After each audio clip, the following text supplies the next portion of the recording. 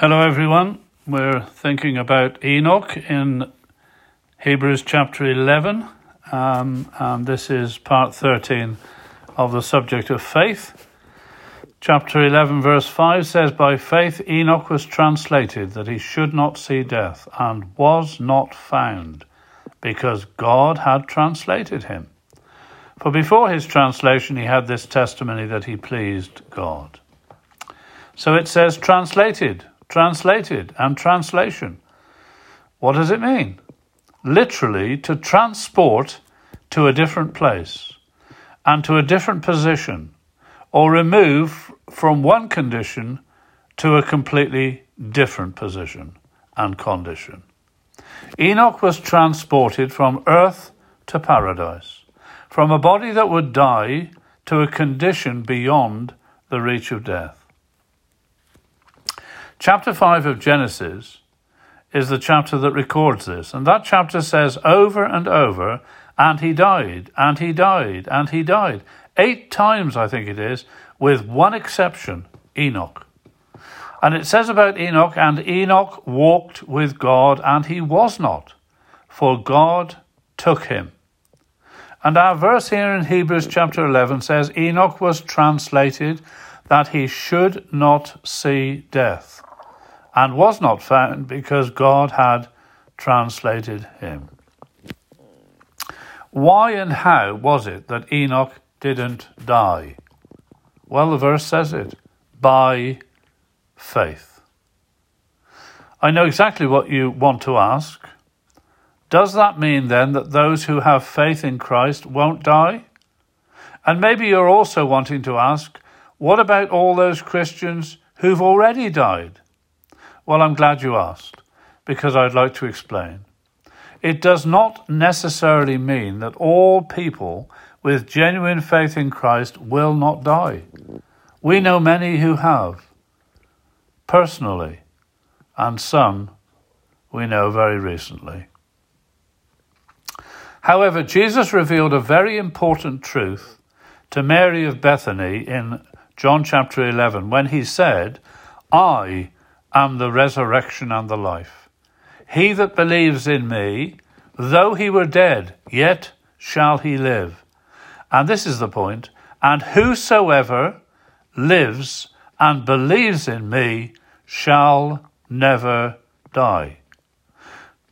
Jesus is talking about his coming again. So what we see is that when Jesus comes again at the rapture, those who have died in faith will live. That is, they will be resurrected. And those who are still alive when he comes, and are people of faith, will never die. One of the wonderful things about the Holy Scriptures is that so often there are what we might call foreshadowings of that which will take place at a later time. And Genesis is full of it. In a sense, it's the seed patch of the whole of the Bible. And here's the order of this particular foreshadowing, and it's quite clear. Enoch is taken without dying. Noah and his family go through the flood, and a new world emerges after the flood. This is exactly what Scripture says will happen in the future. Jesus is coming again at the rapture, and those who are alive and remain will be caught up together with those who have been resurrected to meet the Lord, and in such a condition of togetherness we shall be forever with the Lord. May that be an encouragement to any bereaved heart that is grieving today. We shall be together, beloved fellow Christian, today. We shall be together with those who love the Saviour and are already in his presence. Then there will be judgment upon the earth, like there was the judgment of the flood. 7 years, the Scripture indicates. And during that time there will be those who will believe the gospel of the kingdom. By faith, of course. No one can be saved without faith. Jesus spoke of those days being like the days of Noah. So we know that there's a connection there. So firstly, we have the rapture. Then there is this period of judgment upon the whole world. And then that period of judgment, when it is ended, or when it is coming to its final conclusion, Jesus comes again with his people to execute judgment, finally, upon those who have brought about the wickedness, the man of sin, the false prophet, and Satan himself. And that judgment is spoken of in Revelation chapter 19. And then the Lord Jesus sets up his universal kingdom upon earth. And the knowledge of him and his glory will fill the earth as the waters cover the seas for 1,000 years of perfect rule and equity. Jesus shall reign.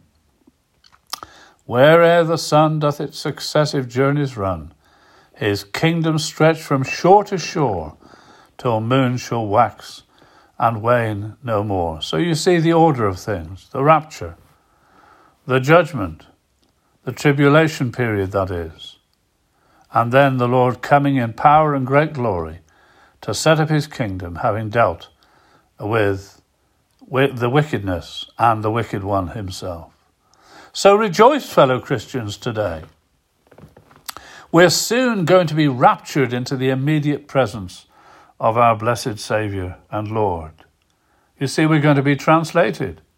We're going to be translated from earth to heaven, from the vale of tears to mountains of joy, from death to life, from a pilgrim's tent to a mansion beyond the skies, from physical weakness to eternal vigour, from limited understanding to knowing even as we are known, from perhaps loneliness to the fullness of fellowship, not only with all the redeemed, but with the Redeemer himself. And I could go on and on telling you of the translation, the transport to a different place and to a different position, the removal from one condition to a completely different one and an eternal one. How? Why? By faith in God's beloved Son, Jesus Christ our Lord.